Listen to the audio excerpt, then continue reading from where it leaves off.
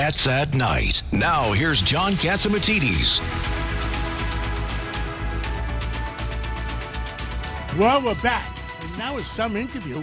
And Curtis Sliwa has walked in, who has knowledge of some New York elections, and that's going to be interesting. Well, Curtis, we just got off with John Solomon, and there's 2 elections in California, 2 congressional elections that they're still looking for votes to maybe they're importing them from Philadelphia or something, or Chicago.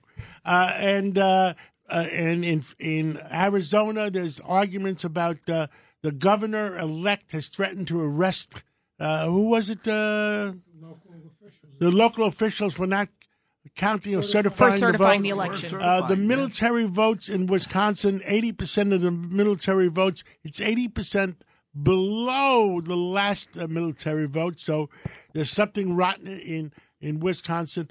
Curtis, I heard you talking about there's an assembly race in Brooklyn, in New York, that there's still a problem about, and there's another one with a guy named Sullivan. Tell us about them, and we got Ed Cox and the judge and the governor to talk about it too. Go ahead. Both these assembly races were won by the Republican candidates, Tom Sullivan and the Rockaways.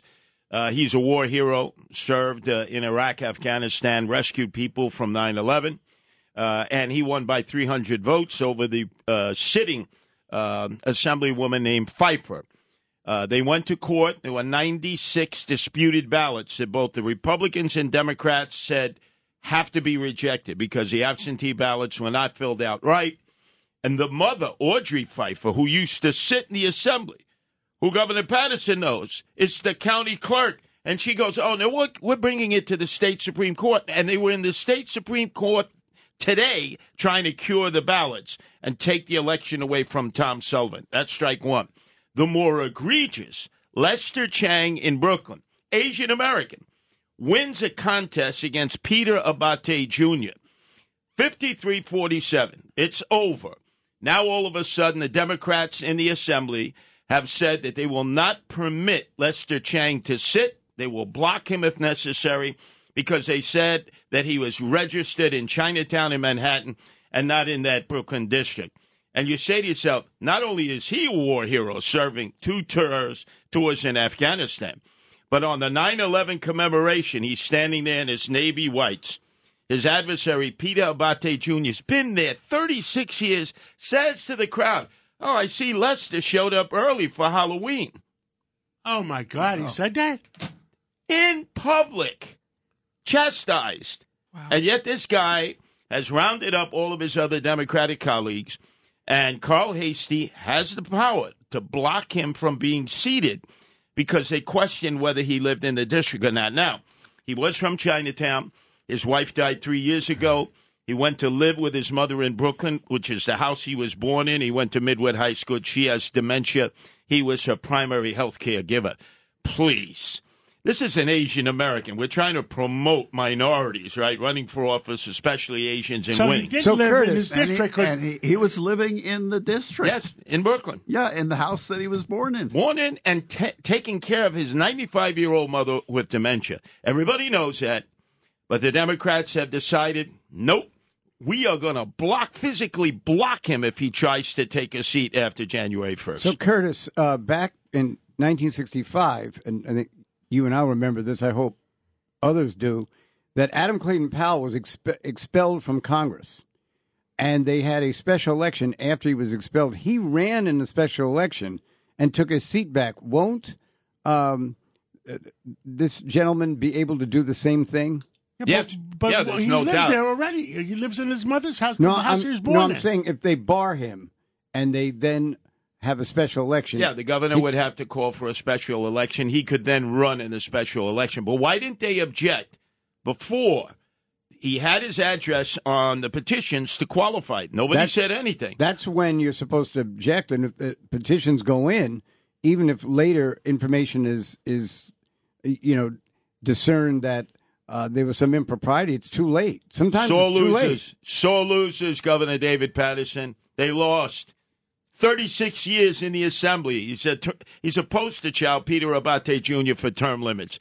Go get a job hanging wallpaper. Get a real The job. problem is that Hasty can do what he wants to do because he's got a supermajority. That's the problem. Yes. He can do whatever he wanted. Mm-hmm. And there is a provision. That's final. Absolute power corrupts absolutely. Mm-hmm. I mean, that could be a case for the, Supreme Court of the United States? No. It won't go there. No. It's a case that go into the state Judge? go into the state Supreme Court after they refuse to seat him.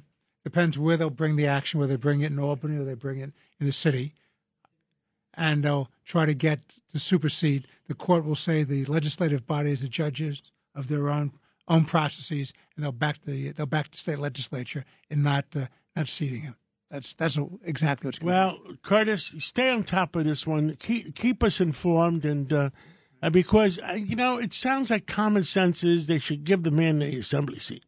I mean, think of it, John. These aren't just candidates. They're war heroes. They served our country in war. And in these two cases, the Democrats are saying, thank you for serving us in war. But guess what? We're taking your seat. We're taking your seat on technicalities. One last thing, Curtis. Where are his opponents contending that he actually lives? Chinatown. He had a residence 3 years ago on Rivington Street. His wife passed away, and then he moved in with his mother to take care of her. And this is Lester Chan. In the Brooklyn Assembly seat. Is he still paying the rent in Yeah, well, he has both apartments. So they're saying, your primary apartment is in Chinatown. Wow. The law is it's both simple and complicated. The law says you can have more than one residence as long as you have real at indicia. least one. As long as you have indicia with respect to one, you can pick one. What I would do is get all my neighbors from my mother's house and certify that I'm living there. That's exactly right. That's exactly how you make your case. We got to take a break, and then we're going to come back with Dr. Peter Michalos to have some new news. Let's take that break. Cats at Night on the Red Apple Podcast Network.